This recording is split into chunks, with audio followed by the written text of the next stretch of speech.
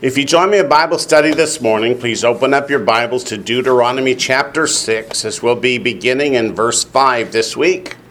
We left off in verse 5 last week, but we said we weren't through with the comments. We pick them up again today, and so we shall. Verse 5 says, "You shall love the Lord your God with all your heart, with all your soul, with all your strength."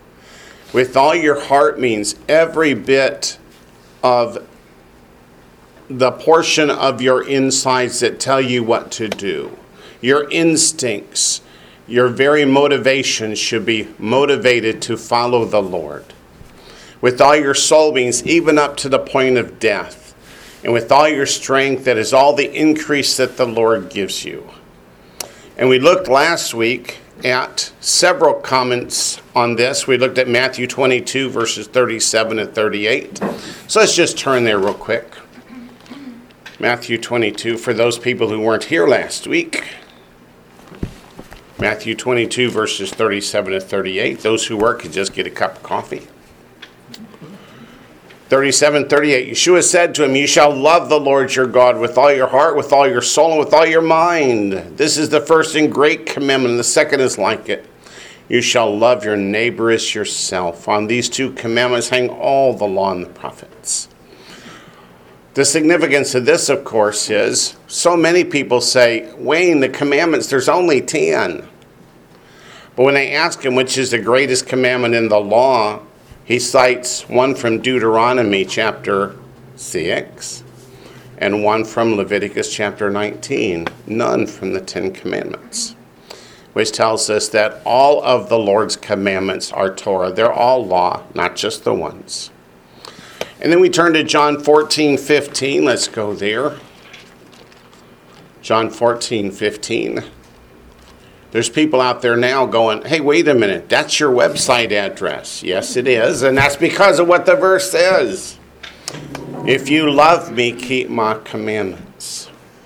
Now people go, "Yes, Wayne, but that's only talking about the commandments Jesus gave. It's not talking about God's commandments," to which I go, let's keep reading. Yeah, verse 24 says, "He who does not love me does not keep my words, and words you hear is not mine, but the Father's who sent me." He says, "My words are not different. I'm only speaking that which the Father gave me. But can I prove it?" The answer is yes. Go to 1 John chapter 5. 1 John chapter 5.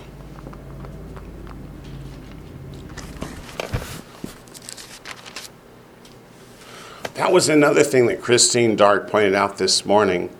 There's so few, even evangelical pastors, that will say that Yeshua is God.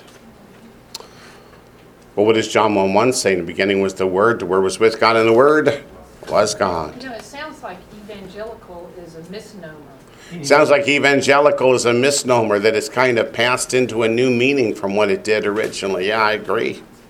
But 1 John 5, verses 2 and 3, "By this we know that we love the children of God, when we love God, and what? Keep his commandments. For this is the love of God, that we keep his commandments. And his commandments are not burdensome." Now with that in mind, go back to verse 5 of Deuteronomy. And notice it doesn't say this is how you love God, by keeping your man-made traditions. Right. Man-made rules. It doesn't say this is the way you love God, by keeping your man-made traditions, your man-made rules, like Christmas, Easter, etc. I mean, like, that's what the world thinks. Like, if you don't keep Christmas, oh, you don't love God. That's what the world thinks. If you don't keep Christmas, you don't love God. Do you realize that on one of the Jack Van Impe shows many years ago, Rexella at the end said, "If you don't celebrate Easter and Christmas, you're not a Christian." Where does it say that in the Bible? I wrote Jack, and he wrote back and said, "She did not say that." She says, watch the It's on tape. I say, go watch the tape. But what he meant was, she didn't mean that. Maybe she said it, but she didn't mean that. So, okay. At any rate, if you go back to Deuteronomy chapter 6, verse 5, "You shall love the Lord your God with all your heart." What does it mean to love the Lord your God? According to the scripture itself, is to keep the commandments. But notice chapter 6, verse 1 begins, "Now this is the commandment." As we continue to go through chapter 6, it's going to use that same phrase over and over again, the commandment. As in, you can't take the commandments of God and separate them and pick and choose like a buffet and make a legalistic salad. When you do that, you're making your own law, your own commandments, your own Torah. And we know from Mark 7 and Matthew 15 that that's a bad idea. So let's go to Deuteronomy chapter 7, verse 9. Deuteronomy chapter 7, verse 9. Know, therefore, that the Lord your God, He is God. And notice that the Lord, there's the tetragrammaton. He is God, the faithful God who keeps covenant and mercy for 1,000 generations with. Remember Daniel talking recently? That's what we call a what? A qualifier? With those who love Him and keep His commandments. And those two verbs, love and keep, are, what did he tell you? Participles. So it should be who continue loving Him and continue keeping His commandments. But look at verse 10. He repays those who hate Him to their face. Ooh, we're going to have to talk about that in a while. But first, Deuteronomy 10. That word hate is also a participle, yep. So it's not just like a one-time thing, it's like those who have that lifestyle. Yeah. Those who are unrepentant would be a good way to put it, perhaps. Deuteronomy 10, verses 12 and 13. And now Israel, what does the Lord your God require of you but? What's that word but mean? Here's how you do it. This is what God requires. This is how you do it. But to fear the Lord your God, to walk in His ways, and to love Him, to serve the Lord your God with all your heart and with all your soul. What's that word serve? You're a slave, you're a servant, you're a workman. You're a servant, the servant of the Most High God. That's going to come up again and again, isn't it? With all your heart, with all your soul, and to keep the commandments of the Lord and His statutes I command you today. What are those last three words? For your good. Does God give us the commandments to enslave us?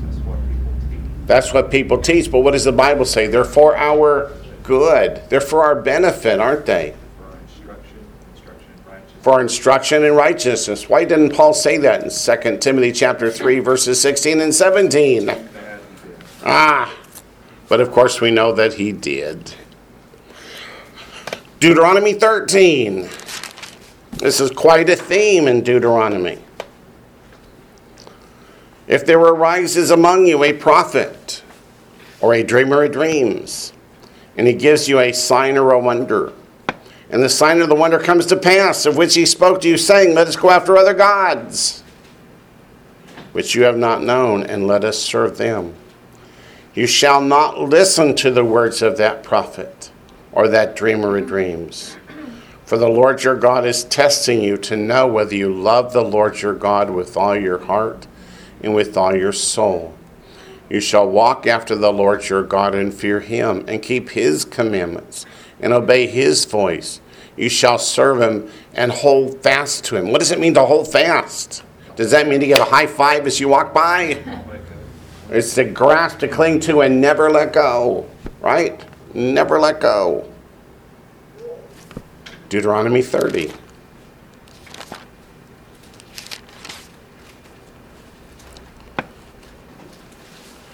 Deuteronomy contains all of the commandments, statutes, and judgments that apply to each and every one of us. And what do you see over and over and over again? Is that we do it out of love. So the New Testament in John 14:15 and 1 John chapter 5 verses 2 to 3, they were not taking anything out of context. They were not introducing something new. They were telling us that what you've heard from the beginning still applies, because God does not change. In Deuteronomy 30, let's look at verse 6. This is the promise of the last days when the Lord brings Israel home and brings them into the kingdom. says, and the Lord your God will circumcise your heart. Remember that phrase, circumcise your heart, because it's going to come up very shortly in Deuteronomy 6. And the heart of your descendants, to love the Lord your God with all your heart and with all your soul, that you may live. Wait a minute, earlier in Deuteronomy it said, for your good. And now it says, that you may live. Are those two phrases in opposition? No, they're in perfect harmony. Would you like to live with the Lord your God throughout eternity? Then love him with all your heart, with all your soul, with all your increase. Same chapter, verses 15 to 16. Deuteronomy 30, verses 15 to 16. See, I have set before you today life and good, death and evil. Are those two separate sets of choices? Or is life and good the same as death and evil? They're not the same, they're opposites. Life is good, death, evil. So it's like Moses is saying, put out two hands. You want to live? Follow God with all your heart. You want to die? Do what you want. In that I command you today to love the Lord your God, to walk in his ways and to keep his commandments, his statutes, and his judgments, that you may live and multiply, and the Lord your God will bless you on the land which you go to possess. But what came first? Love, then comes obedience. That order has never changed. Go to Joshua. When we come to Joshua chapter 22, Moses is dead, buried. Nobody knows where except the Catholic Church because they built a church on the spot. Oh, yeah, okay. In Joshua chapter 22, Moses is dead. Joshua has led the children of Israel by the word of God across the Jordan River into the promised land. And what does he tell them? Verse 5. But be careful, right? But take careful heed. That means to be careful. To do the commandment. Is that commandment plural or singular? Singular, just like Deuteronomy 6. And the law which Moses, the servant of the Lord, commanded you to love the Lord your God. There you go. You start with love. Then to walk in all his ways, to keep his commandments, to hold fast to him, and to serve him with all your heart and with all your soul, means with your very life. Then the next chapter of Joshua, chapter 23, verse 11.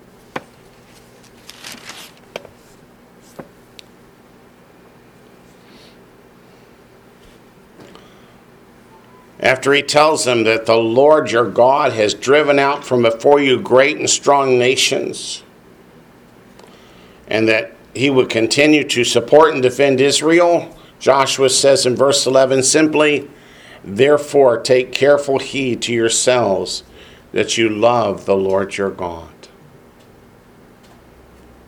And verse 12 says, or else. But that's enough to know or else. Let's go back to Deuteronomy chapter 6, verse 6.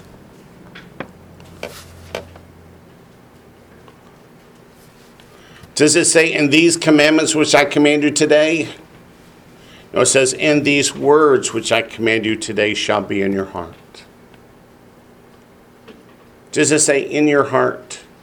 The Hebrew says upon your heart, as in written upon. That's the promise of the new covenant. But see, this was always God's desire, that the people would write the commandments of God upon their hearts.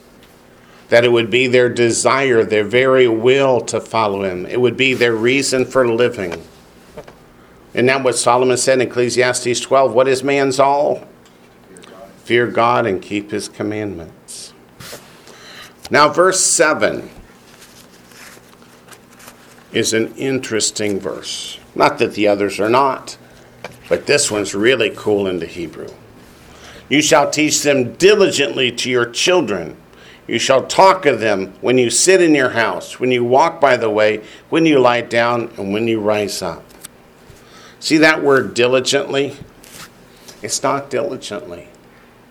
It's incisively. What does it mean to incise? It means to cut. What does circumcision of the heart mean? It means cutting away the flesh.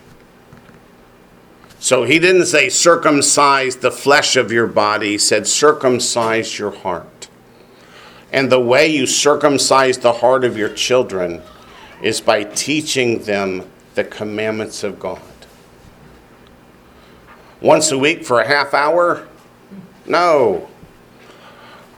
It says when you sit in your house, when you walk by the way, when you lie down, and when you rise up.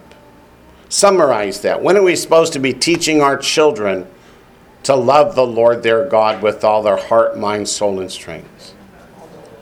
Only day and night. Other than that, no worry.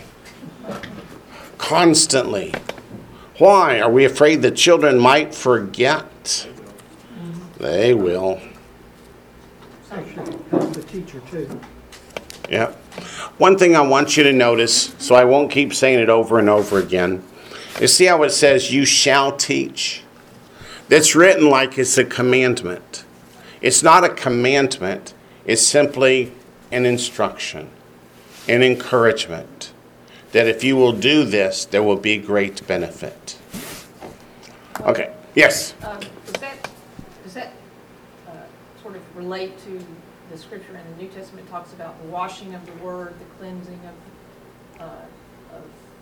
I think it talks about the husband and wife relationship where, the washing of the word is presented to the Yeah. wife in particular. Is that similar to what we're talking about? It's similar to what we're talking about. How do we encourage each other to stay right before the Lord? Is it by watching dirty movies? No. It's by studying the word of the Lord together. I wish every husband and wife would be on the same page and would want to worship the Lord with all their heart. But it's not always the case. There are a lot of families that are divided, where one spouse wants to follow the Lord and the other says, I'm not interested. And that causes great pain. Deuteronomy 6 verse 8. You shall bind them as a sign on your hand, and they shall be as frontlets between your eyes. The English translates it as though that's a commandment to do that. It's not. Again, it's just an encouragement. But you shall bind them as a sign on your hand. What custom of the Jewish people comes from that verse? The tefillin, where they take a box, put the words in it, and strap it to the arm and to their head. Sign your hand, they shall be as frontlets between your eyes. Did God mean us to do that physically, or is this a spiritualized type saying? Let's look at Matthew chapter 23. As. What's that? It uses the word as. Uses the word as, meaning like. Let's go to Matthew 23. So in other words,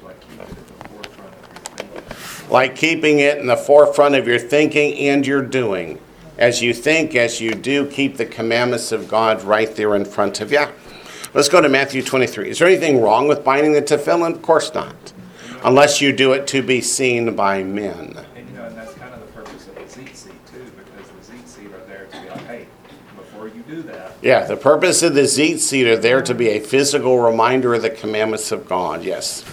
Let's go to Matthew 23, verses 1 through 12, but the key verse is verse 5. Watch for verse 5. But Matthew 23, 1 through 12. Then Yeshua spoke to the multitudes and to his disciples, saying, the scribes and the Pharisees sit in Moses' seat. This is where they're reading the Torah scroll from the Moses seat. Therefore, whatever they tell you to observe, that is, that they're reading from the Torah, that observe and do, but do not do according to their works, their man-made rules, for they say and do not do. For they bind heavy burdens hard to bear and lay them on men's shoulders, but they themselves will not move them with one of their fingers. But all their works they do to be seen by men. They make their phylacteries broad and enlarge the borders of their garments. So they're doing it not to please God, but to please men. But notice he doesn't rebuke them for wearing them, right? They love the best places at feasts and the best seats in the synagogues. That is, they love to be honored. Greetings in the marketplaces, and be called by men, Rabbi, Rabbi. But you, do not be called Rabbi, for one is your teacher, the Messiah, and you are all brethren. Do not call anyone on earth your father, for one is your Father, he who is in heaven. Do not be called teachers, for one is your teacher, the Messiah. But he who is greatest among you shall be your servant. Whoever exalts himself will be humbled, and he who humbles himself will be exalted. Now let's go back to Exodus 13, where we see language like Deuteronomy again, but in a different context. Exodus 13. You know, and I noticed that the Lord was not calling his commandments burdensome. You've noticed that the Lord doesn't call his commands burdensome. In fact, he says they're not burdensome. But he's saying that they... But he says the Pharisees' commandments are burdensome. Right. How did that get transferred over to God's commandments? How did that get transferred over to God's commandments? By people who said doctrine takes precedence over Bible. I mean, because it says clearly right here, they bind. It says clearly right here, they bind. You're absolutely right. Exodus 13, verses 3 to 10. The key verse is going to be 9.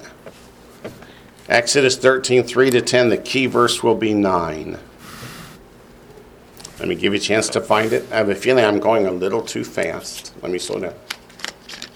Would you believe, even down in Texas, one of the first things they said was, yo, slow down. Okay. I get excited. Exodus 13, verse 3. And Moses said to the people, remember this day in which you went out of Egypt. This is the time of what? The Exodus. Out of the house of bondage, for by strength of hand the Lord brought you out of this place. No leavened bread shall be eaten. On this day you are going out in the month of Aviv. And it shall be when the Lord brings you into the land of the Canaanites, and the Hittites, and the Amorites, and the Hivites, and the Jebusites. That's the land we call today Israel, by the way. Which he swore to your fathers to give you, a land flowing with milk and honey, that you shall keep this service in this month. 7 days you shall eat unleavened bread, and on the seventh day there shall be a feast to the Lord. Unleavened bread shall be eaten 7 days, and no leavened bread shall be seen among you, nor shall leaven be seen among you in all your quarters. You shall tell your son in that day, saying, this is done because of what the Lord did for me when I came up from Egypt. It shall be as a sign to you on your hand, and as a memorial between your eyes. What is? Celebrating the Passover. Do we put a Passover lamb upon our head and our hand? No. It's what? It's your actions and your thoughts. But notice it's the same words that the doc pointed out, as, which means like. A sign to you on your hand and as a memorial between your eyes, that the Lord's law, the Torah, may be in your mouth. With a strong hand the Lord has brought you out of Egypt. You shall therefore keep this ordinance in its season from year to year. Notice it said the Lord's law may be in your mouth. Yeah. Before Exodus 20. It says the Lord's law may be in your mouth, and this is before Exodus 20. And you rarely see anybody walk around with a Torah scroll in their mouth, right? So some things are meant to be literal, and some things are not meant to be quite as literal. I agree with Daniel. It's talking about what you do. Before you do it, think about God's commandments. And when you purpose in your mind, this is what I'm going to do, keep God's commandments in mind. Might it keep us from going either to the left or to the right, and therefore going astray. So back to Deuteronomy. Verse 9. You shall write them on the doorposts of your house and on your gates. What is the Hebrew word for doorpost? Mezuzah, or plural mezuzot. We put a mezuzah on our door at home. Is it a commandment? You shall write them. No, it's not a commandment. And again, it can be taken literally, but the more important meaning of it is, let the Lord's law be in your house. Let it be what guides your conduct at home as well as when you're out. Do I put a mezuzah on my door at home? I do. Why don't we have mezuzah on the door here of this building? Because we don't own it. It's not our building. That's right. Deuteronomy 6, verses 4 to 9. and 11. You guys say, but that's right where we are. Yes. But Deuteronomy 6, 4-9 is the first thing that goes in the mezuzah. That's what's written on the scroll. And also Deuteronomy chapter 11, verses 13 to 21. That little piece of paper inside, that's what's written on it. Verse 10, so it shall be when the Lord your God brings you into the land of which he swore to your fathers, to Abraham, Isaac, and Jacob, to give you large and beautiful cities which you did not build. In other words, when God does his part of the promise, then you'll do your part.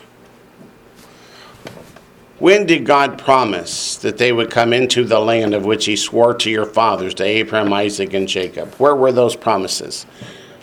Way back in Genesis. Go to Genesis chapter 15, verses 7 to 8. God made the promise to Abraham. He made the promise to Isaac. He made the promise to Jacob. He did not make the promise to Ishmael.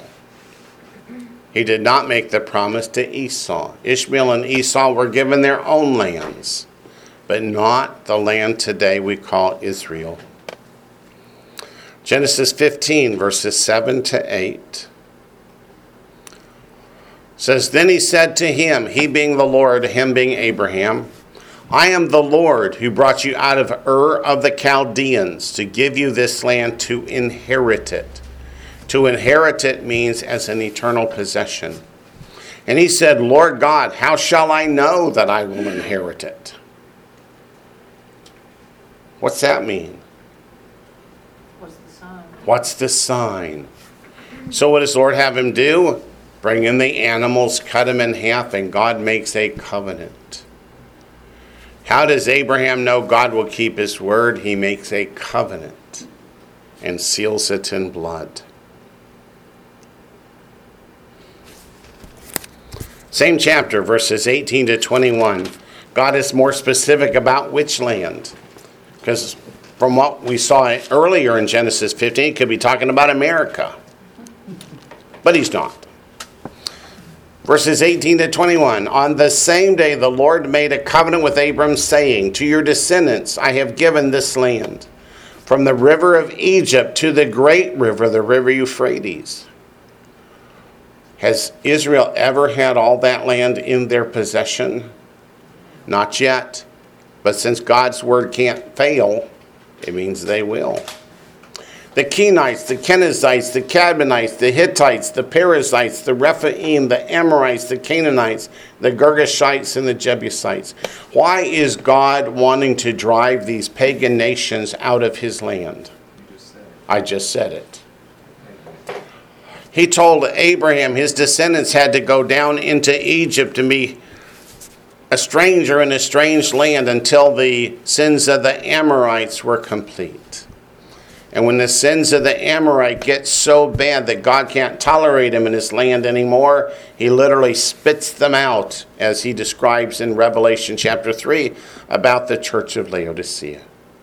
So the promise was made to Abraham and to Abraham's what? Descendants. But he had many descendants. To which line? We have to go to Genesis 26. Verses 3 and 4. Genesis 26. From Abraham, the promise passes to Isaac, but to Esau. Genesis 26, verses 3 and 4. Lord says to Isaac the following, dwell in this land, and I will be with you and bless you, for to you and your descendants I give all these lands. And I will perform the oath which I swore to Abraham your father. And I will make your descendants to multiply as the stars of heaven. I will give to your descendants all these lands, and in your seed all the nations of the earth shall be blessed. Because Abraham obeyed my voice and kept my charge, my commandments, my statutes, and my laws. And yes, that was before Exodus 20. How long have God's commandments been around? From the beginning. Yeah. So we know it's to Abraham, we know it's to Isaac. How do we know when to Jacob and not to Esau? Let's go to chapter 28, verses 13 to 15.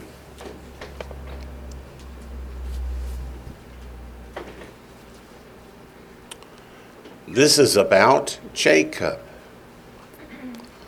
And in Genesis 28, verse 13, it says, "And behold, the Lord stood above it and said, I am the Lord, the God of Abraham your father, and the God of Isaac. The land in which you lie I will give to you and your descendants. Also your descendants shall be as the dust of the earth. You shall spread abroad to the west and the east, to the north and the south. And in you and in your seed all the families of the earth shall be blessed." So not only did the promise of the land pass from Abraham to Isaac to Jacob, but also the promise of Messiah passed from Abraham to Isaac and to Jacob. How do we know God kept his promise? Go to Joshua chapter 24.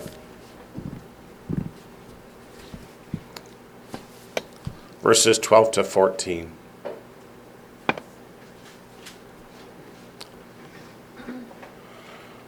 Joshua chapter 24, verses 12 to 14. "I sent the hornet before you, which drove them out from before you. Also the two kings of the Amorites." Talking about who? Sihon and Og. "But not with your sword or with your bow.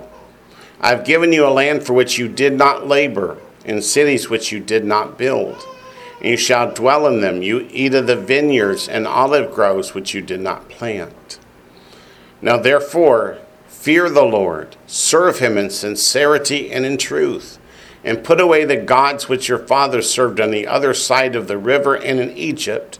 Serve the Lord." So how did the Lord drive out the Amorites? He used hornets. Pretty good way to do it. Yeah, pretty good way of doing it. Yeah. It was those hornets that are like 3 inches long. Yeah, I'm sure it's those hornets that are about 3 inches long. Sound like those Is that smart, literal? Was that smart literal? bullets. Was it literal hornets? Yeah, literal hornets. Yeah. We have had some hornets on our back porch this last year that were literally that long, orange with stripes. Oh my. If you saw millions of those coming, I think I'd run too. Yeah. So back to Deuteronomy chapter 6. Thank you. That was verse 10. "To give you large and beautiful cities which you did not build." But it continues in verse 11. "Houses full of all good things which you did not fill." In other words, when the Amorites ran away, they left the furniture, they left the clothes, they left the pots and pans, they left everything behind. No, I bet they left their idols too. I bet they had the. Yeah, they may have left their idols too, but what was Israel supposed to do with those? Yeah, we're going to read about that in just a moment, what to do with those. Houses full of good things which you did not fill, hewn out wells which you did not dig, vineyards and olive trees which you did not plant. When you have eaten and are full, then. Then's in italics, it's not really there. "Beware, lest you forget the Lord who brought you out of the land of Egypt from the house of bondage." The warning is, it's easy to trust God when you're in the wilderness and there's no food and there's no water except that which comes from God. But when you are comfortable and you have everything you could possibly want or need, it's easy to let the mind wander and let the heart forget God. And that's the worry. So let's go to Deuteronomy 8:11. You know what it says. But we're going to read more than just verse 11. We're going to read down to 20. Hey, Wayne, what's interesting, that word beware? That word beware, It's a command form it's a command form of the Nephal form of Shamar. of the Nephal form of Shamar. Be guarding of yourself, or be careful, be guarding. Yep.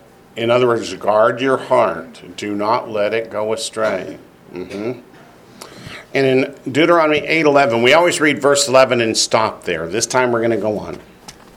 "Beware that you do not forget the Lord your God by not keeping his commandments, his judgments, and his statutes, which I command you today, lest," meaning unless. "When you have eaten and are full," talking about the crops they didn't plant, the vines they didn't grow. and have built beautiful houses and dwell in them, when you get comfortable and life is good and easy, when your herds and your flocks multiply, and your silver and your gold are multiplied, and all that you have is multiplied, meaning now you're comfortable and even on the side of wealthy. When your heart is lifted up, what's that a term for? Pride. And you forget the Lord your God, who brought you out of the land of Egypt into the house of bondage, who led you through with great and that terrible great and wilderness, in which were fiery serpents and scorpions and thirsty land where there was no water, who brought water for you out of the flinty rock, and fed you in the wilderness with manna which your fathers did not know, that they might humble you and that he might test you, to do you good in the end. Then you say in your heart, my power and the might of my hand have gained me this wealth. You shall remember the Lord your God, for it is he who gives you power to get wealth, that he may establish his covenant which he swore to your fathers, as it is this day. Then it shall be, if you by any means forget the Lord your God and follow other gods and serve them and worship them, I testify against you this day that you shall what? Surely perish. As the nations which the Lord destroys before you, so you shall perish, because you would not be obedient to the voice of the Lord your God. So what is the worry? That when they're poor and hungry, they'll forget God? No, when they get comfortable and wealthy. What's that, Dana? Wayne? Yes, Michael. I have often found when I read this passage, it reminds me of a blessing I had from the very beginning, which was to acknowledge God in the good times as well as in the bad times. Right. I give him all the credit for every job I've ever had, including the one I have now. And it's been such a blessing to be completely aware that the good things come from the Lord, and that I think it's directly related to the passages in the Bible about how difficult it is for the rich man to enter the kingdom of God, because we are so fat and happy, I guess, that we lose sight of where the goodness comes from. Right. Very good, Michael. Now let's read on in the scripture and see what happened. Let's go to Judges chapter 3, verse 7.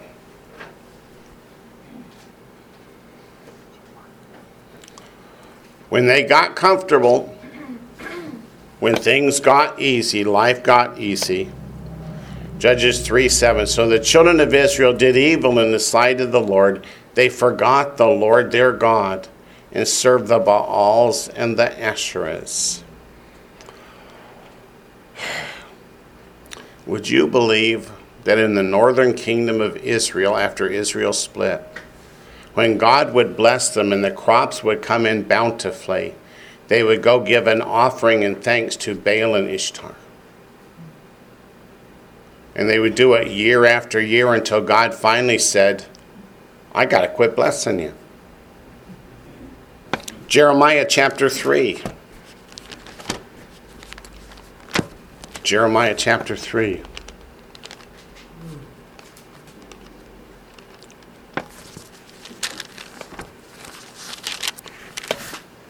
Jeremiah 3:21.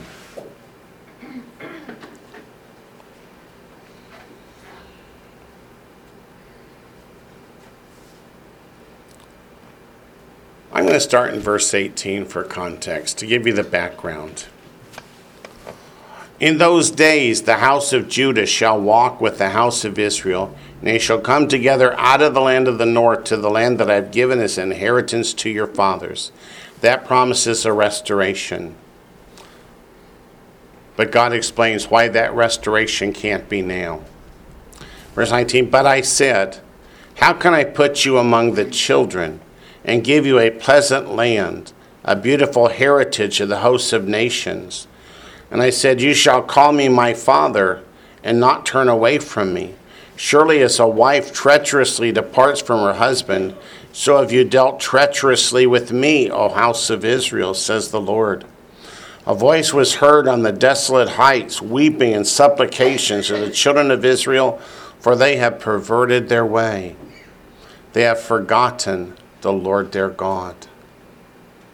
Return, you backsliding children, and I will heal your backslidings.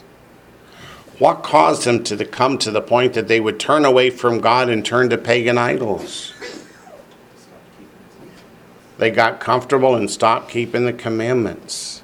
They felt like, we don't need God's blessing. We can do this ourselves. Look how good farmers we are, how good the crops are. We did it. What happens when we start saying we did it? Then the crops stop growing. Jeremiah chapter 13, verse 25.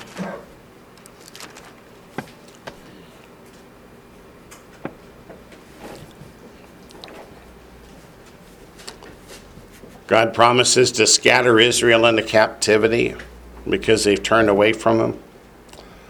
It says in Jeremiah 13, verse 25, this is your lot, the portion of your measures for me, says the Lord, because you have forgotten me and trusted in falsehood. What does he mean by falsehood? Talking about the lies of idols.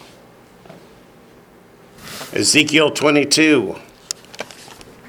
Ezekiel 22, verse 12.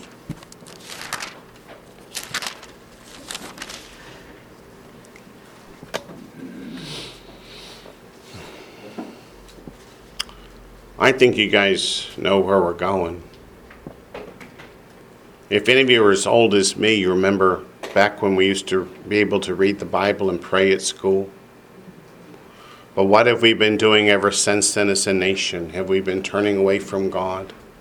Have we been removing him from society?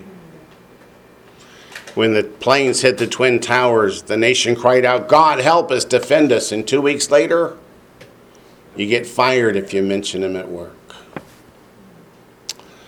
Ezekiel 22:12. In the day they take bribes to shed blood. In you they take bribes to shed blood. You take usury and increase. You have made profit from your neighbors by extortion and have forgotten me, says the Lord God.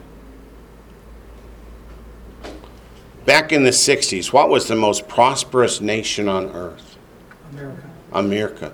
What did all the other nations want to be? Like America. America. And how did we respond with this great wealth and might and power that God had given us? We tried to buy from We turned him away, right? We turned him away. And what's happening to America now? the greatest debtor nation in the world. The greatest debtor nation in the world. Have you been to the grocery store lately? It's only going to get worse. A lot worse. What's a pack of toilet paper running now at Walmart? We were just there. $20 to $25. It's enough to wipe you out. With that, we're going to go back to the scriptures. Go to Ezekiel 23, verse 35. I open myself up too often. Ezekiel 23:35. Therefore, thus says the Lord God, it should be my Lord, the Lord, because you have forgotten me and cast me behind your back. Therefore, you shall bear the penalty of your lewdness and your harlotry. Give me the verse again, please. Verse 35, Ezekiel 23:35. Have you been watching the news lately? Russia is now helping Syria to rebuild something. Do you remember what? The ancient temple of Baal. Really? Yeah, the ancient temple of Baal in Palmyra. Isn't Syria supposed to be part of Egypt and Israel? After. Syria? Yeah, but that's going to be after the Battle of Gog and Magog. They're going to have a big one to destroy them, big idol. Yeah, Wow. yeah. Hosea chapter 2. Hosea chapter 2. Yeah, we should keep our eyes on Syria. Yeah, I have a feeling something bad's going to happen to Syria one of these days real soon. Yeah, big thing. Hosea chapter 2, verse 13.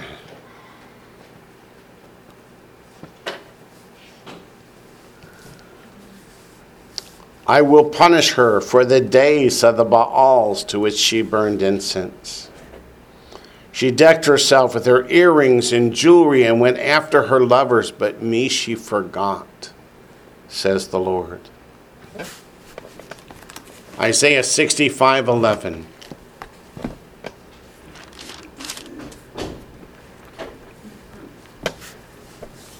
I shouldn't throw this one in, but I'm gonna. I'll just pay for it later. Isaiah 65:11. But you are those who forsake the Lord, who forget my holy mountain, who prepare a table for Gad, and who furnish a drink offering for Mene. Therefore I will number you for the sword. The celebration of Gad and Mene took place December 25th. The celebration continues, it's just been renamed. Back to Deuteronomy chapter 6. Oh, are you kidding? That wasn't the end, was it?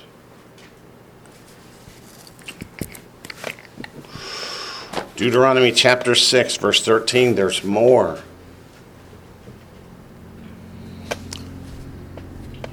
You shall fear the Lord your God. Is there a period? No, there's an and. And serve him. And you shall take oaths in his name, meaning not in the names of other gods. Shall fear the Lord your God and serve him. Let's go to Isaiah 56. To serve means to be his servant. What did Isaiah 56 say about the Gentiles who want to come into the Messianic kingdom? They'll be keeping Sabbath for sure, but they will be servants of the Lord. What if they don't want to serve the Lord? They don't have to. But they won't be coming into the kingdom, according to the Scripture. Isaiah 56, verses 6 to 8.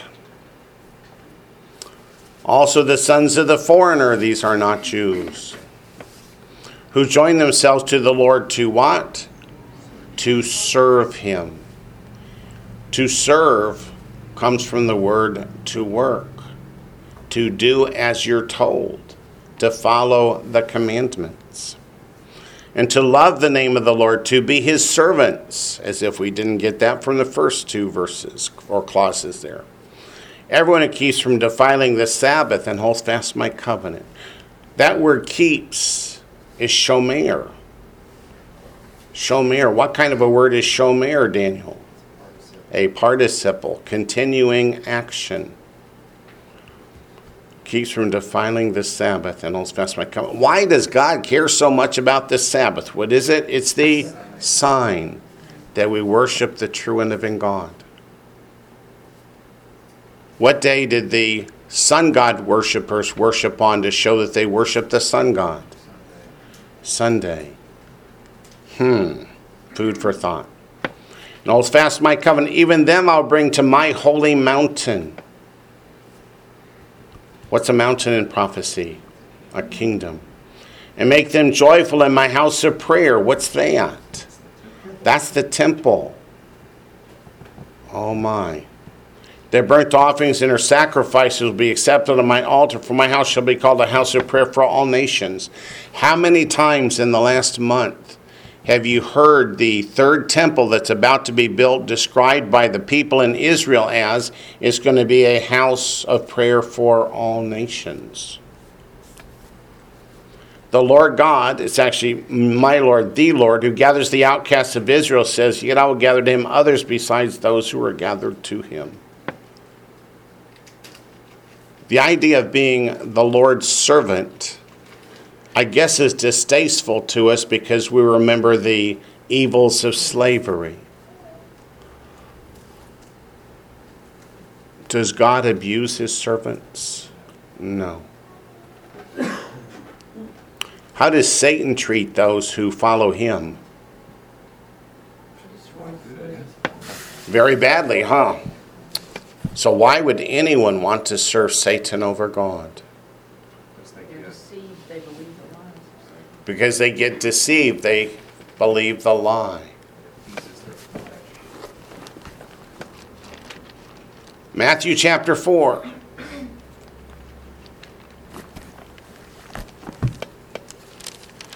Matthew chapter 4. And nope, it's not for verse 4 this time. It's for verses 8 to 10.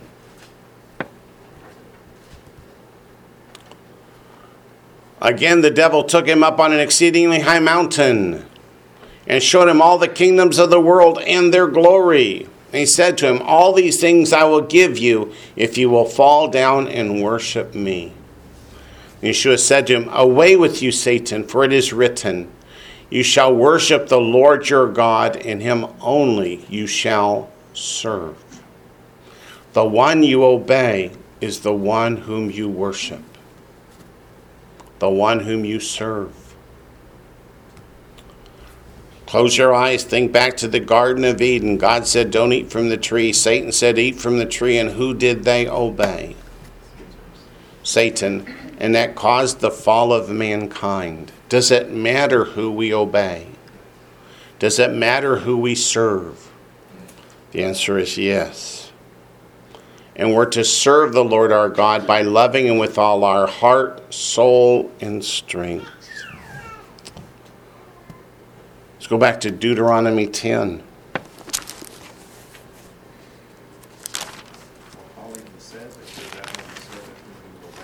Paul even said, you're that one servant whom you obey. That's Romans chapter 6, verse 16, isn't it? And it's only two choices, God or, it doesn't matter who the or is.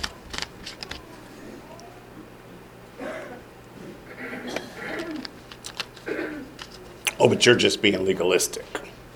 Deuteronomy 10. Whatever you want to call it. I would call it faithful. Deuteronomy 10, verses 12 to 13. And now, Israel, what does the Lord your God require of you but to fear the Lord your God, to walk in all his ways, and to love him, to serve the Lord your God with all your heart and with all your soul, and to keep the commandments of the Lord and his statutes, which I command you today for your good. Verse 20. You shall fear the Lord your God, you shall serve him, and to him you shall hold fast and take oaths in his name. Deuteronomy 13. Why does it sound like God tells us the same thing over and over and over again? Because he tells us the same thing over and over again. Why does he do that? Does he really think we'll forget? He doesn't call us his Knows we're adults. gonna forget. He knows we're going to forget. He doesn't call us his adults, he calls us his children. He doesn't call us his adults, he calls us his children. Well put. Deuteronomy 13, verse 4, you shall walk after the Lord your God and fear him, and keep his commandments, and obey his voice. You shall serve him and hold fast to him. Why does it say him so many times? Nobody else. Nobody else. Joshua. Wayne, Yes, ma'am. what does it mean to fear him? What does it mean to fear him? It means to realize that if you are his enemy, he is going to cast you into the lake of fire. So treat him with awe and reverence, the reverence and awe that he deserves. Does it say in the scripture? Well, it does. Okay, Joshua 24. It says lots of things in scripture, doesn't it? Joshua comes before Judges. Joshua 24, verse 14.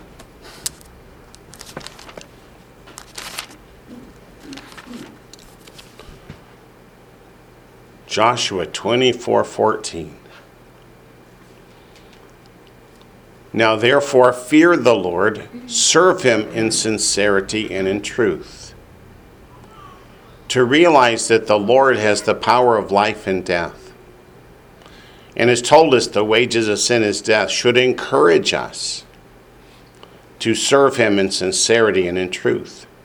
And put away the gods which your fathers served on the other side of the river and in Egypt, Serve the Lord. And then do you see the exclamation mark?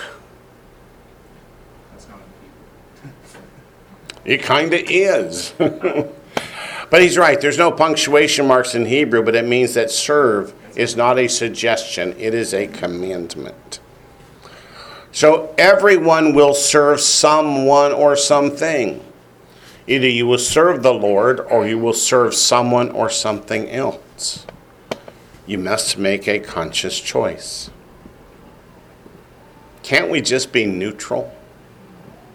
Where in the scripture does it say we can't be neutral? Don't think of Laodicea, because that would be a good example, but it's not the one I'm thinking of. Turn to the book of John.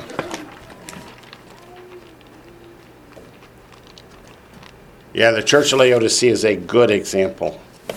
But John 3:18 tells us there is no middle ground. Well, even Moses told him that in Deuteronomy. He said, choose you this day, life or death, choose life.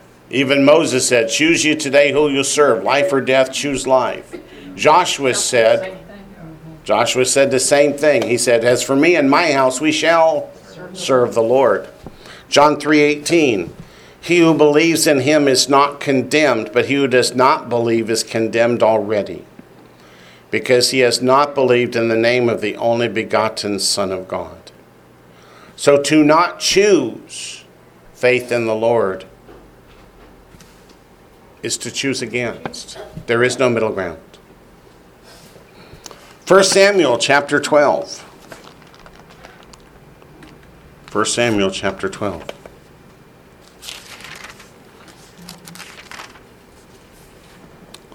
Verse 14.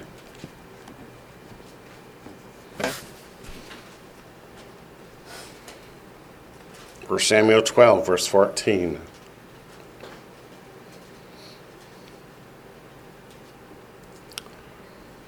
The people demanded a king. God said, okay. They chose Saul. God said, okay. But he told them what? But you're not going to like it. 1 Samuel 12:14. This is a message to Saul. If you fear the Lord and serve him and obey his voice, and do not rebel against the commandment of the Lord, then both you and the king who reigns over you will continue following the Lord your God. However, if you do not obey the voice of the Lord, but rebel against the commandment of the Lord, then the hand of the Lord will be against you as it was against your fathers. So he tells them, okay, you wanted a king, here he is. But you must still continue to fear the Lord and obey his voice. And if you do, it will be good for you. And if you don't, you're going to see the hand of the Lord against you, not for you. And what happened? 1 Samuel 12, verse 24. God says, only fear the Lord and serve him in truth with all your heart, for consider what great things he has done for you. And what did Saul do? When God commanded to destroy the Amalekites, he did what? He disobeyed. He disobeyed. And then, where the scripture says, thou shalt not suffer a witch to live, he goes to the witch of Endor to conjure up the soul of Samuel. And he really did conjure up Samuel, the witch did. You know that because Samuel rebuked Saul and said, I taught you better than that, son. And because he disobeyed God with the Amalekites, Jonathan, his son, was not going to get to rule after him. But when he went to the witch of Endor, God took his very life.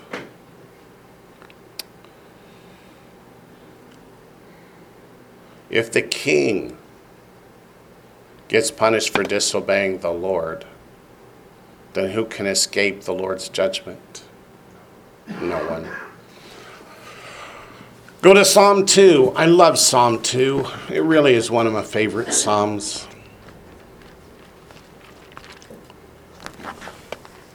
Before bringing the hammer of wrath down upon the nations, God calls upon them to repent. Always he calls for repentance before judgment is pronounced. So in verse 10 it says, now therefore be wise, O kings, be instructed, you judges of the earth. Serve the Lord with fear and rejoice with trembling. Kiss the Son, lest he be angry and you perish in the way when his wrath is kindled but a little. Blessed are all those who put their trust in him. This is last days. This is right before the battle of Armageddon.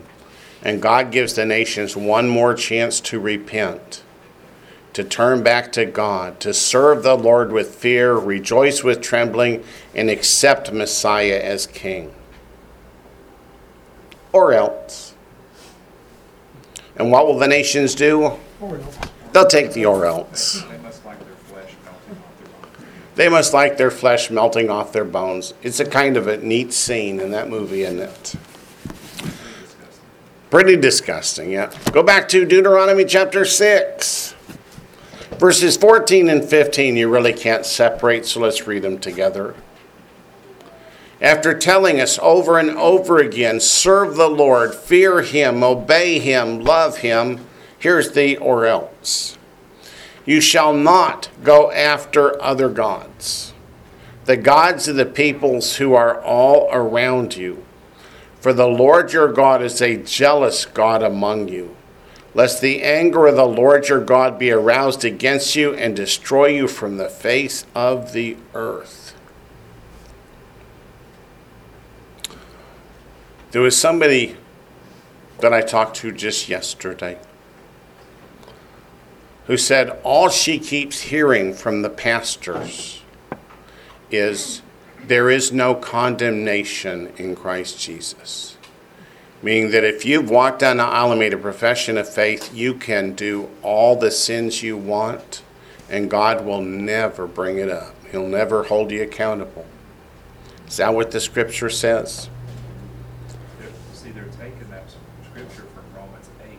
That's a scripture from Romans 8. But if you keep reading, it says, who do not walk according to the flesh. It says, who do not walk according to the flesh. They forget that there's more to the verse. According to the Spirit. But according to the Spirit. How often do we put a period where there's not a period? Lots of places. Lots of places. Another pastor recently told me, Wayne, God is love. No one will get cast in a lake of fire because God is love. He loves everybody. He doesn't care who you are. He doesn't care what you do. He doesn't care if you're a Muslim, a Hindu, a rapist, a murderer. God loves everybody. He would never punish anybody. Is that what your Bible says? It's not what my Bible says. It says, I will be who I will be. It kind of was what his Bible said, but his wasn't a Bible. It was a paraphrase. Meaning instead of telling you what the Lord said, it's telling you what they want you to think the Lord said, and that's not a good thing. Was it the message by chance? Was it the message? I think it might have been. Let's go to Exodus chapter 20. Yes, God is love. It says that. Right when it says, if you love me, keep my commandments. But in Exodus chapter 20, God says he has many names. And one of those is jealous. Exodus chapter 20, verses 4 to 6. You shall not make for yourself a carved image, any likeness of anything that's in heaven above, or that's in the earth beneath, or that is in the water under the earth. You shall not bow down to them nor serve them.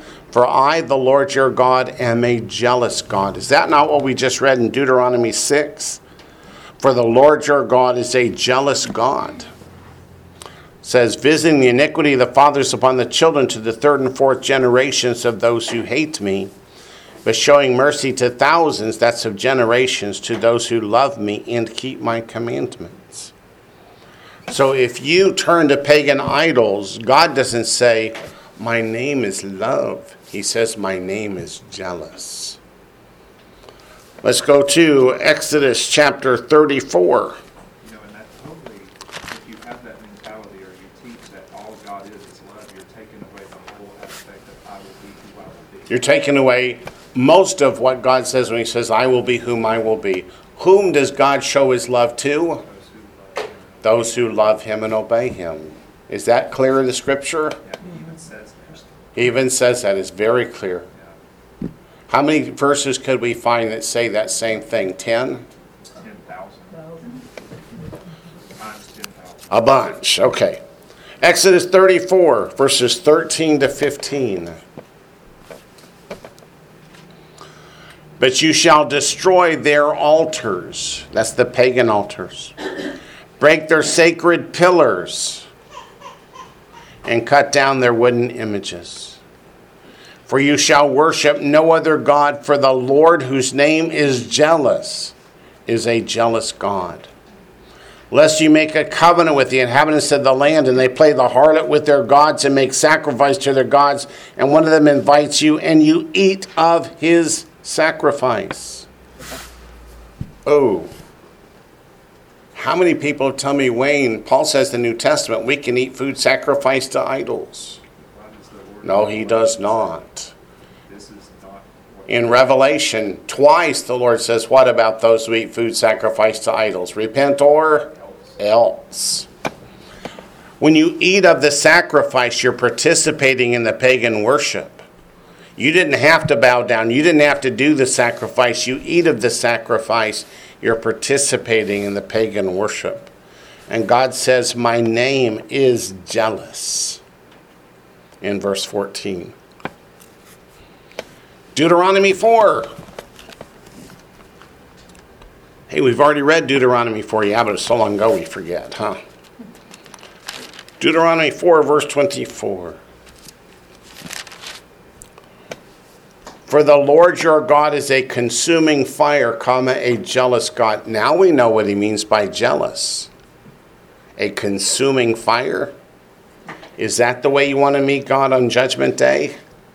That's not the way I want to meet God on Judgment Day. Deuteronomy 32.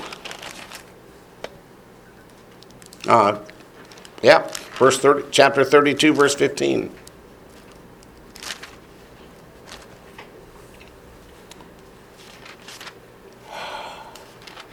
This is from the Song of Moses. Does the scripture say in Revelation we're going to sing this to the Lord in all eternity? It does, which means it's still very much applicable. Chapter 32, verse 15, it tells us when Israel turned away. But Jeshurun, that's Israel, grew fat. What's it mean, grew fat? they got comfortable. They got comfortable and kicked. You grew fat, you grew thick, you're obese. Then he forsook God who made him and scornfully esteemed the rock of his salvation. They provoked him to jealousy with foreign gods. With abominations they provoked him to anger. They sacrificed to demons, not to God. Does the New Testament say the same thing? When you sacrifice to idols, you're actually sacrificing to demons? How did Moses know that? A little bit of insight. Yeah, a little bit of insight, didn't he? Also, Deuteronomy 32, verse 21. They provoke me to jealousy by what is not God. That's referring to the pagan idols. They have moved me to anger by their foolish idols, but I will provoke them to jealousy by those who are not a nation. I'll move them to anger by a foolish nation. God says you're going to get cast into captivity to nations you did not know. Why? Because they moved me to anger with their foolish idols. Why'd they do that? Look at the last two words of verse 20. Because they have what? No faith. If you have faith in God, will you follow the pagan idols? You will not. By the way, people keep telling me, Wayne, you got to quit using the phrase pagan idols. It's redundant. Yeah, maybe so, but I still like it. Joshua 24. What are they? Godly idols? They're not godly idols, no. Joshua 24. They say nobody knows what pagan means. Yeah, I think we know what it means. It means it's not of God, right? What it means, right? On our country. Joshua chapter 24, verses 14 to 25. I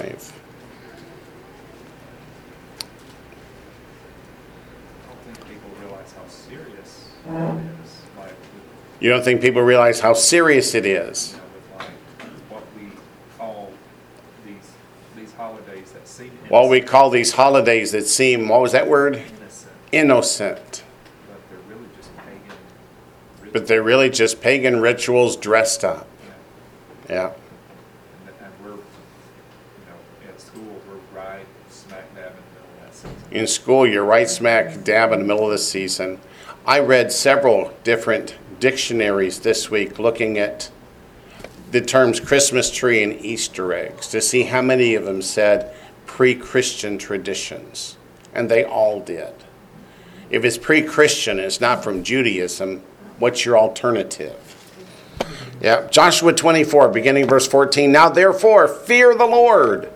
Serve him in sincerity and in truth. And put away the gods which your fathers served on the other side of the river and in Egypt. Serve the Lord.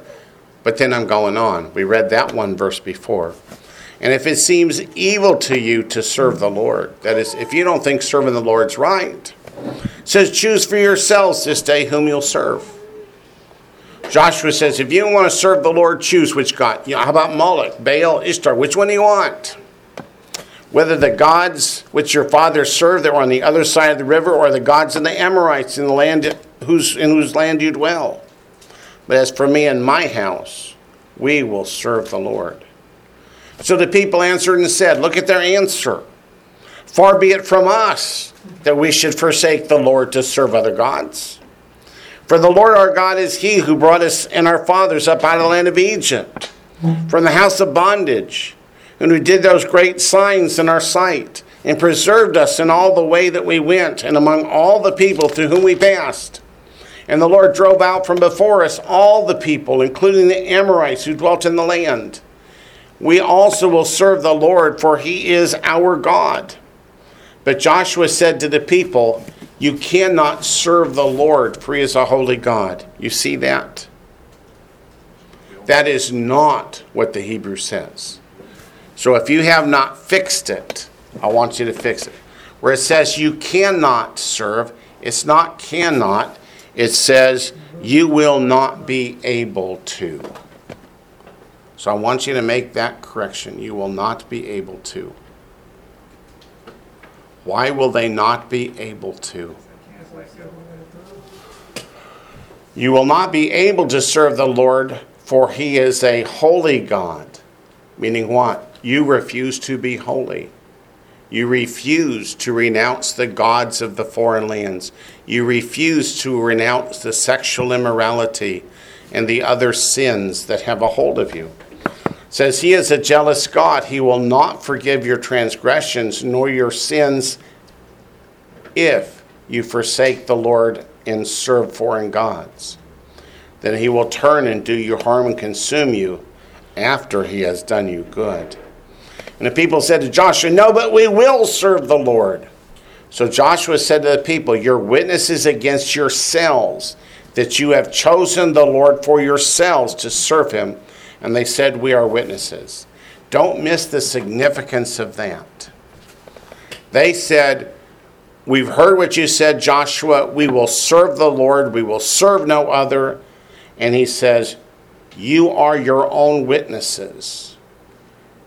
And they say, we are witnesses, meaning, yes, we agree. If we turn away from the Lord, then we deserve the condemnation that will follow.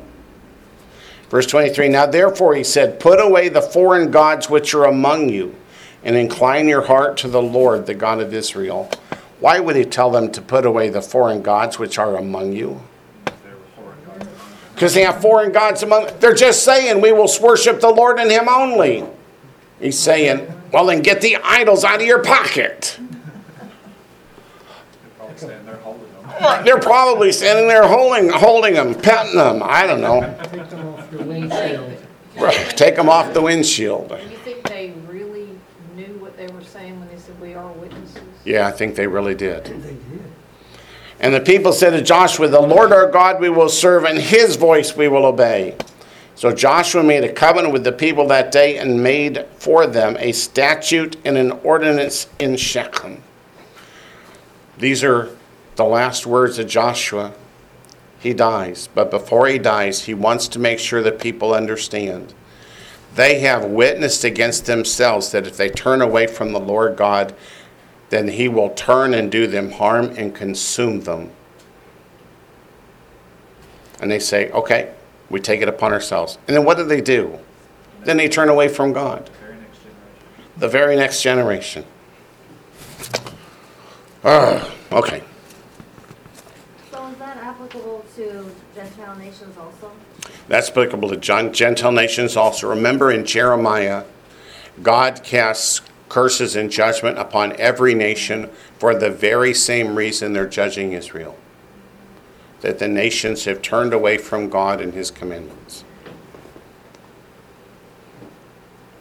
I mean, think about the message that Jonah had to send to Nineveh. Think about the message Jonah had to send in Nineveh. Wasn't that a city of Jews? Nope. No, it was not. But what was the message? Repent. Or else. What about Sodom and Gomorrah? Were they Jews? No. They got destroyed. Why? Because of their sin, because of their lawlessness. Was that before Exodus 20? Long before, and yet God destroyed them for their lawlessness. Same with the Amorites. It said, Same with the Amorites. their lawlessness was full. When their lawlessness is full. Why does the Bible keep using the word iniquity? Because people don't know what that means. They don't know what lawlessness is. If they say lawlessness, we ought to know what that one means. Should. Okay. Back to Deuteronomy chapter 6. Oops, I got three red marks out here. Let's see. Oh. Yeah, someone makes a comment that look at how many churches in the area have decorated for Halloween. Mm-hmm. Yep, and then somebody responds, their local church is having a fall festival on Halloween. Yep, okay. Trunk or treat the Lord. Trunk or treat, yeah. But isn't Halloween a godly celebration? Some No. people claim it is. I used to read Children think so. an article from the head of the Wiccan organization who says, would you Christians stop abusing our holiday? Okay, never mind that. Go back to Deuteronomy chapter 6, verse 16. You shall not tempt the Lord your God as you tempted him in Massah. Scripture says God cannot be tempted. So what this word should read is you shall not test the Lord your God. Matthew chapter 4, verse 7. Matthew chapter 4, verse 7. Messiah quotes this verse. Matthew chapter 4. I wonder who he quotes it to. The devil? Yeah, you got that one right. Matthew chapter 4, verse 7. We'll start in verse 5 to see what the devil throws at Messiah to get him to respond this way. Then the devil took him up into the holy city. Is that New York? No, that's Jerusalem. And set him on the pinnacle of the temple. And said to him, if you are the Son of God, throw yourself down, for it's written. Wait a minute, what's Satan about to quote? Scripture. He shall give his angels charge over you, and in their hands they shall bear you up, lest you dash your foot against a stone. Does the Bible say that? Yes. If Messiah threw himself down, would God have honored it? Yes, but then he would have been listening to whom? Satan. Yeshua said to him, it is written again, you shall not tempt the Lord your God. Even in my Bible, they've got a little note that says it's not tempt, it's test. Yeah. In the translators. If they put the note. Yeah. Okay. Exodus chapter 17. Exodus chapter 17. So even Satan knows that the Psalms and Scriptures are about Messiah. Even Satan knows that the Psalms and Scriptures are about Messiah. Shame some people aren't as bright, huh? Exodus 17, verses 1 to 7. This is the testing to which they refer in Deuteronomy. Exodus 17, verses 1 through 7. And the word they use here will be, we'll find out. Then all the congregation of the children of Israel set out on their journey from the wilderness of Sin. It's not sin like sin, okay. According to the commandment of the Lord, and camped in Rephidim, and there was no water for the people to drink. Therefore the people contended with Moses and said, "Give us water that we may drink." So Moses said to me, "Why do you contend with me? Why do you tempt the Lord?" It should be, "Why do you test the Lord?" And the people thirsted there for water, and the people complained against Moses and said, "Why is it you have brought us up out of Egypt to kill us and our children and our livestock with thirst?" What are they saying? That it wasn't God who brought us up? You did it. You owe us. You give us the water. So Moses cried out to the Lord and said, "What shall I do with this people? They're almost ready to stone me." The Lord said to Moses, "Go on before the people and take with you some of the elders of Israel. Also take in your hand your rod with which you struck the river and go. Behold, I will stand before you there on the rock in Horeb, and you shall strike the rock, and water will come out of it that the people may drink." And Moses did so in the sight of the elders of Israel. So he called the name of that place Massah and Meribah. What does that mean?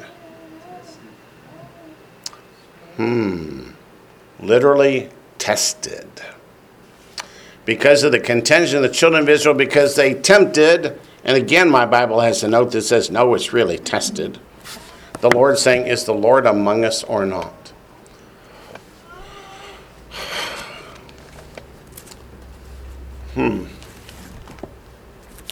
So there are religious organizations in this country. Scripture says if you get bitten by a snake, it's not going to hurt you. Whether that's meant for you and I is open for debate. But there are whole churches who go around and play with poisonous snakes. Are they testing the Lord? I think so. And they have, Does the scripture say, do not test the Lord? they have ham dinners. And they have gotten lots of people bit who died, right? Scripture says, don't test the Lord. Deuteronomy chapter 6, verse 17. You shall diligently keep the commandments of the Lord your God. I want to look up that Hebrew. Because one thing I've noticed is that whenever they use the word diligently in here, they're usually wrong. Deuteronomy 6, verse 17. Let me look at the Hebrew. Aha. It says, Shamor Tishmarun. It doesn't say you shall diligently keep. It says you shall surely keep.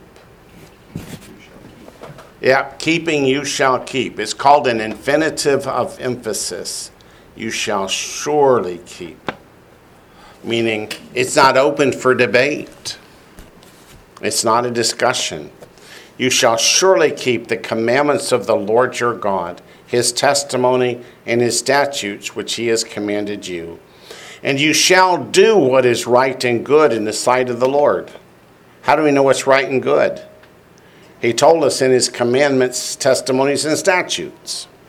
That, here's the benefit for doing what is right, that it may be well with you, and that you may go in and possess the good land of which the Lord swore to your fathers, to cast out all your enemies from before you, as the Lord has spoken. How many times does he tell us that the commandments are for our good? They're for our benefit. They're not to show us who's boss. It's so that he can bless us. And verses 20 to 25 answer the question, why should we obey? Why should we? So let's read it, verses 20 to 25. When your son asks you in time to come, saying, what is the meaning of the testimonies, the statutes, and the judgments which the Lord our God has commanded you? But which of the words are in italics? Is the meaning of, just strike that out, because that's not the question. The question is, what are they? What are they? Which ones are really important? Which commandments should we keep? Well, what are they? Verse 21, you shall say to your son, we were slaves of Pharaoh in Egypt, and the Lord brought us out of Egypt with a mighty hand. And the Lord showed signs and wonders before our eyes, great and severe, against Egypt, Pharaoh, and all his household.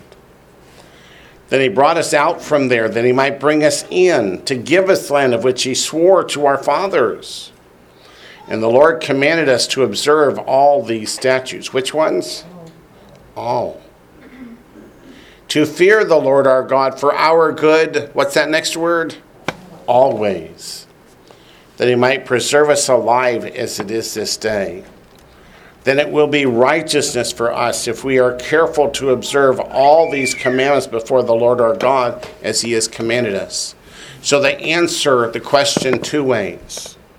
Which commandments? All of them. Why? Why should we do it? For our good, always.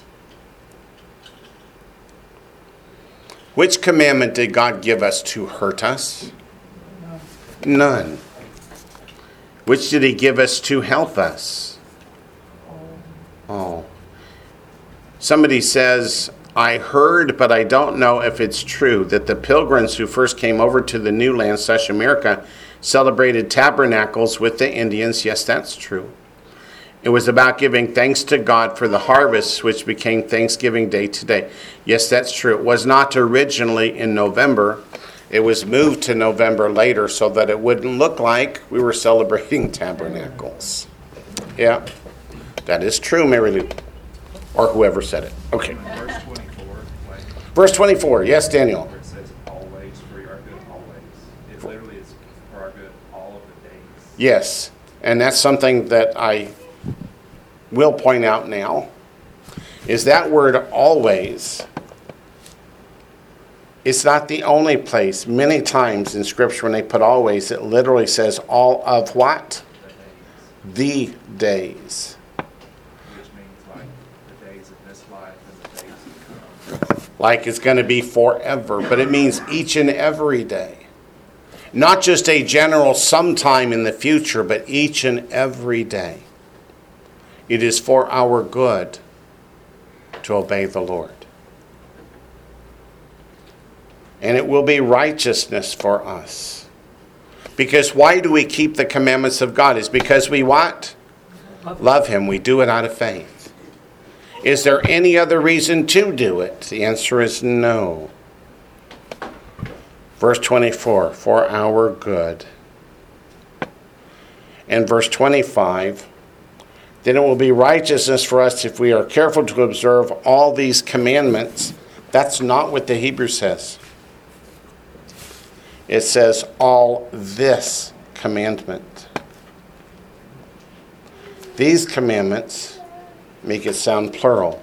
This commandment referring back to Deuteronomy chapter 6, verse 1. We may look at them as separate commandments, statutes, and judgments. God looks at it as a whole. You follow me or you don't. Who was it that said, if you fall short in even just one point? That's in the book of James. Let's go up to the book of James. You know, it's funny, even the word observe, like it makes it sound like you just casually thinking about it. The word observe kind of looks like look at, doesn't it? But doesn't mean observe. It's do. You're absolutely right. It's do. Brother Wayne, Yes, ma'am. you changed these to this, so that should mean that it should be this commandment. Yes, this commandment. Commandment is singular. Thank you. Yep. As opposed to these commandments. Go to James chapter 2.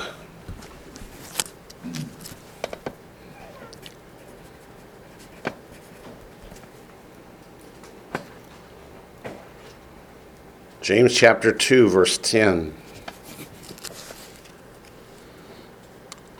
For whoever shall keep the whole law, yet stumble in one point, he's guilty of all. For you said, do not commit adultery, also said, do not murder. Now, if you do not commit adultery, but you do murder, you become a transgressor of the law. What's James trying to say? The commandments are a unity. Take them all or take them none. But there is no point whatsoever in taking part of them and rejecting the others. Goes on in verse 12 to say, so speak and so do as those who will be judged by the law of liberty. What is the law of liberty? That's the Torah. Look at James chapter 1, verse 25. But he who looks into the perfect law of liberty and continues in it, and is not a forgetful hearer, but a doer of the work, this one would be blessed in what he does. Of course, you'll read lots of commentaries out there that says, ooh, the law of liberty, that's something good, so it can't be the Torah. It must be something else. But no, God gave us the Torah to make us free for our own benefit. And doesn't that fit right with what Paul says in Romans? And doesn't that fit right with what Paul said in Romans Chapter 6. chapter 6? Where he talks about you're either a slave of sin or a slave of righteousness. You're either a slave of sin leading to death or of obedience leading to righteousness. So if you follow the law of liberty, you're free from sin and death. If you follow the law of liberty, you're free from the curse of the law, which is death. Yeah. Seems pretty simple, doesn't it? Now it does. Yeah, I know. Took a while. Yeah. Deuteronomy chapter 7. When the Lord your God brings you into the land which you go to possess, that is when God keeps his part of the bargain, and has cast out many nations before you, the Hittites and the Girgashites and the Amorites and the Canaanites and the Perizzites and the Hivites and the Jebusites, 7 nations greater and mightier than you. To what does Moses refer here? All the ites that God promised in Genesis 15 to drive out. So let's go back to Genesis 15. I know we were there before. But to put it in your notes here, this is where God promised to drive out those ites. He said they're a lot bigger and meaner than you are. That's true. Genesis chapter 15, 18 to 21. On the same day, the Lord made a covenant with Avram, saying, to your descendants I have given this land, from the river of Egypt to the great river, the river Euphrates. Oh, by the way, if you've seen the news this morning, the great river Euphrates is now the mighty trickle Euphrates. The Kenites, the Kenizzites, the Cadmonites, the Hittites, the Perizzites, the Rephaim, the Amorites, the Canaanites, the Girgashites, and the Jebusites. Yes, if you watch the news, the Euphrates is now a trickle, which is a problem for 3 reasons. One is the major source of drinking water throughout that desert region of the Middle East. Number 2, it's the major source for irrigating the croplands so that they will grow things in the Middle East. And number 3, it's what generates almost all the electricity in that area. So there are people, they say now, that have blackouts with no power. I think they said 19 hours a day. It started just a couple hours a day. Now it's about 19 hours a day. No electricity. They better go solar. Green, they need to be green. Okay. Go to Joshua chapter 3, verse 10. Joshua 3:10. If they went solar, what would God do with the sun? It's gonna make it brighter. He'd block it out. Joshua 3:10. You'd send Biden over there. Yeah, really. He'd send whoever's trying to block. Remember, we're recording. Joshua 3:10. And Joshua said, by this you shall know that the living God is among you. Here's the proof. And that he will without fail drive out from before you the Canaanites and the Hittites and the Hivites and the Perizzites and the Girgashites and the Amorites and the Jebusites. Behold, the ark of the covenant of the Lord of all the earth is crossing over before you into the Jordan. What happened when the Levites carrying the ark put their first feet into the Jordan River? It split in two. Yes. I noticed this earlier in our study today. The Genesis 15 that we just reread, it lists 10 tribes, and then in Deuteronomy 7 verse 1, it lists 7 tribes. Is there some underlying meaning of that? Also, I think of what's in the book of Revelation that talks about, I won't be able to say this. 10 goes to 7. You see that in Daniel 2.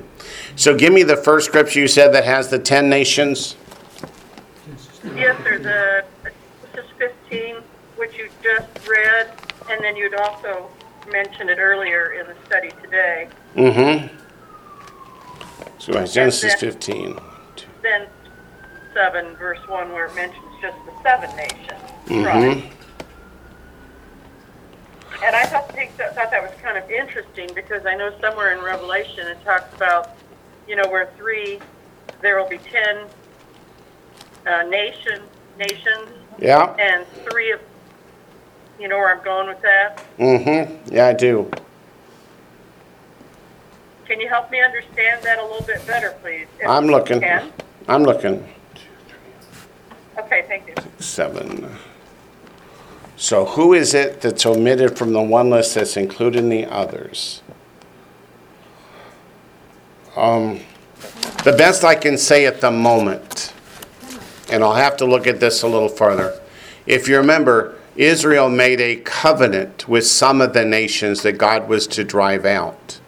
And God then could not drive them out, because they made a covenant on the name of God that they would allow these people to remain in the land. That's probably describing the 3 that remain. And is it like in the book of Daniel, the book of Revelation, false Messiah's kingdom starts with 10 kings and 3 get uprooted? It certainly is an interesting coincidence if it's not teaching us something about it. Yes, sir. Okay. Yes. Brother Wayne, Yes, ma'am. has 2 of them have already been taken out by Deuteronomy 7 with Sihon, the king of the Amorites? No, I don't think so. Because the Amorites are in both categories, both lists. Yes, sir. Thank you. Yep. Joshua 24. It was the KKK that he left out in the second list. The Kenites, I can't remember, they're all K's, KKK. They are the ones, and I think maybe they were combined into one with the group that you said made the covenant with Israel. I think that was it. Yeah, they pretended to come from far, far away, but they were actually within the land. And God then wouldn't drive them out after Israel made a covenant of peace with them. But some of the Canaanites became Israel, part of the Israelites. Commonwealth. Yeah, they get grafted in. Can you think of one? Caleb, the son of Jephunneh the Kenizzite. Yep. Good. Joshua 24:11.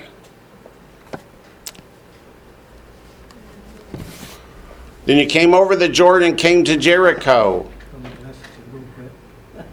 And the men at Jericho fought against you. Also the Amorites, the Perizzites, the Canaanites, the Hittites, the Girgashites, the Hivites, and the Jebusites. But I delivered them into your hand. And he describes using the hornets, which we discussed earlier. Nehemiah chapter 9.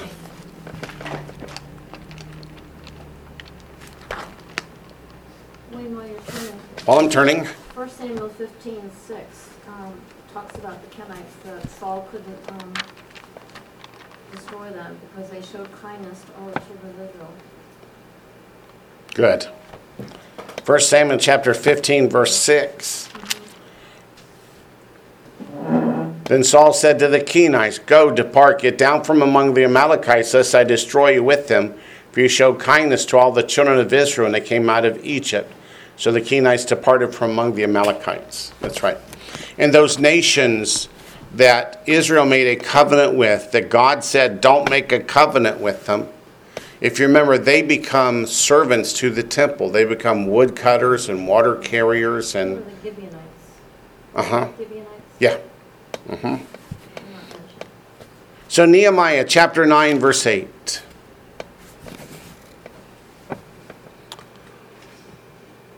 We'll start in verse 7 for context. You are the Lord God who chose Avram, that's Abraham before he changed his name, brought him out of Ur of the Chaldeans, and gave him the name Abraham. You found his heart faithful before you and made a covenant with him to give the land of the Canaanites, the Hittites, the Amorites, the Perizzites, the Jebusites, and the Girgashites. That's the 7. To give it to his descendants. You have performed your words, for you are righteous. Why wouldn't God drive out a nation after Israel made a covenant of peace on the name of God?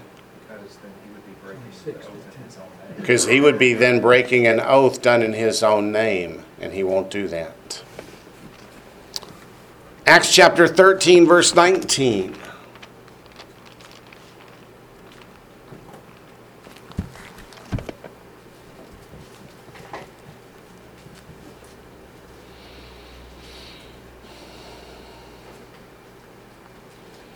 Acts chapter 13, verse 19 also confirms, and when he had destroyed 7 nations in the land of Canaan,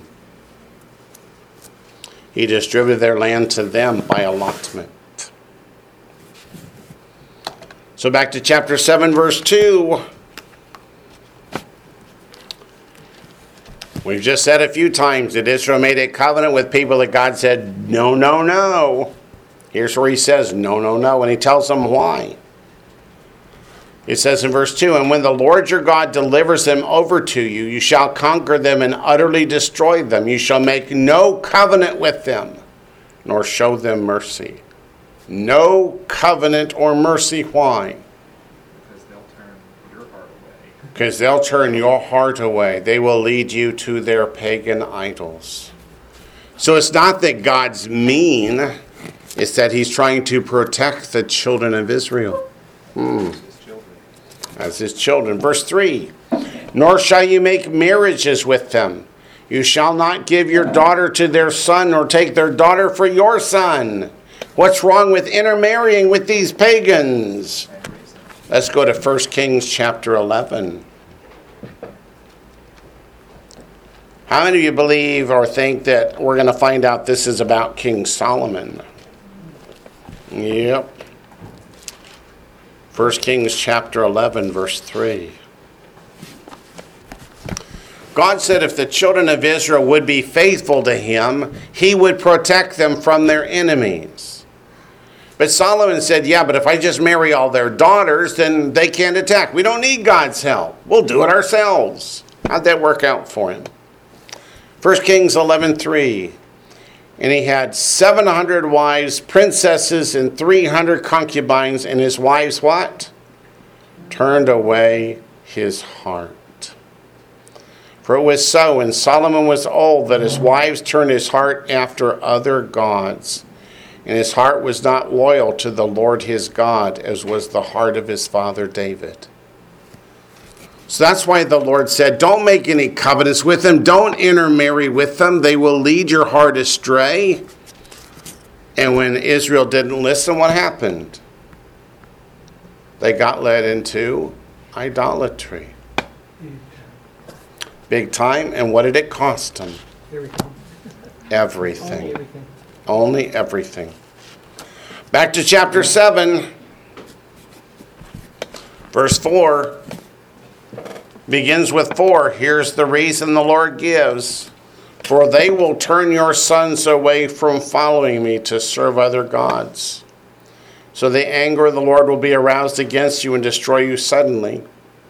Is that what happened? That's what happened. Did God tell them before they ever went into the land?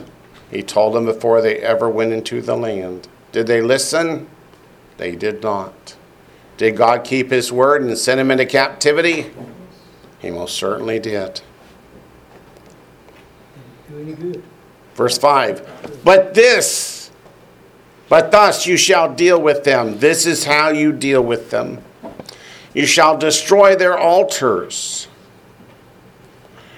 Break down their sacred pillars. Cut down their wooden images. Do you have a little asterisk in your Bible? You should. The Hebrew there is Asherim. The Asherim were the evergreen trees under which they worshipped foreign gods. They would even do such things as cut them down and bring them into the house and put them on a base so they wouldn't topple, and decorate them with silver and gold.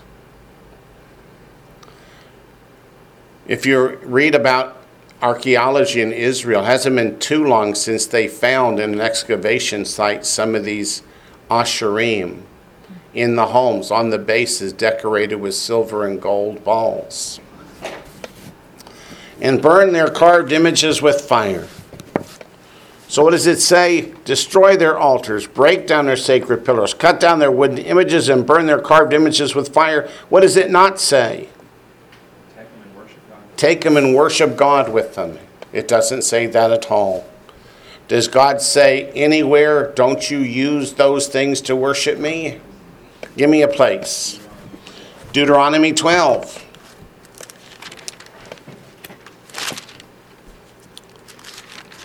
Deuteronomy 12, he tells us repeatedly. So verses 1 through 4. These are the statutes and judgments which you shall be careful to observe in the land which the Lord, the God of your fathers, is giving you to possess all the days that you live on the earth. You shall utterly destroy all the places where the nations which you shall dispossess serve their gods, on the high mountains, on the hills, and under every green tree. And you shall destroy their altars, break their sacred pillars, and burn their wooden images with fire. You shall cut down the carved images of their gods and destroy their names from that place. You shall not worship the Lord your God with such things. And yet, theologians of today say, yeah, Christmas trees were originally pagan, we know that, but that's not what we use them for now. We use them to worship God. But what did he say? Don't do it. So look also at Exodus chapter 34, verse 13. Exodus chapter 34, verse 13.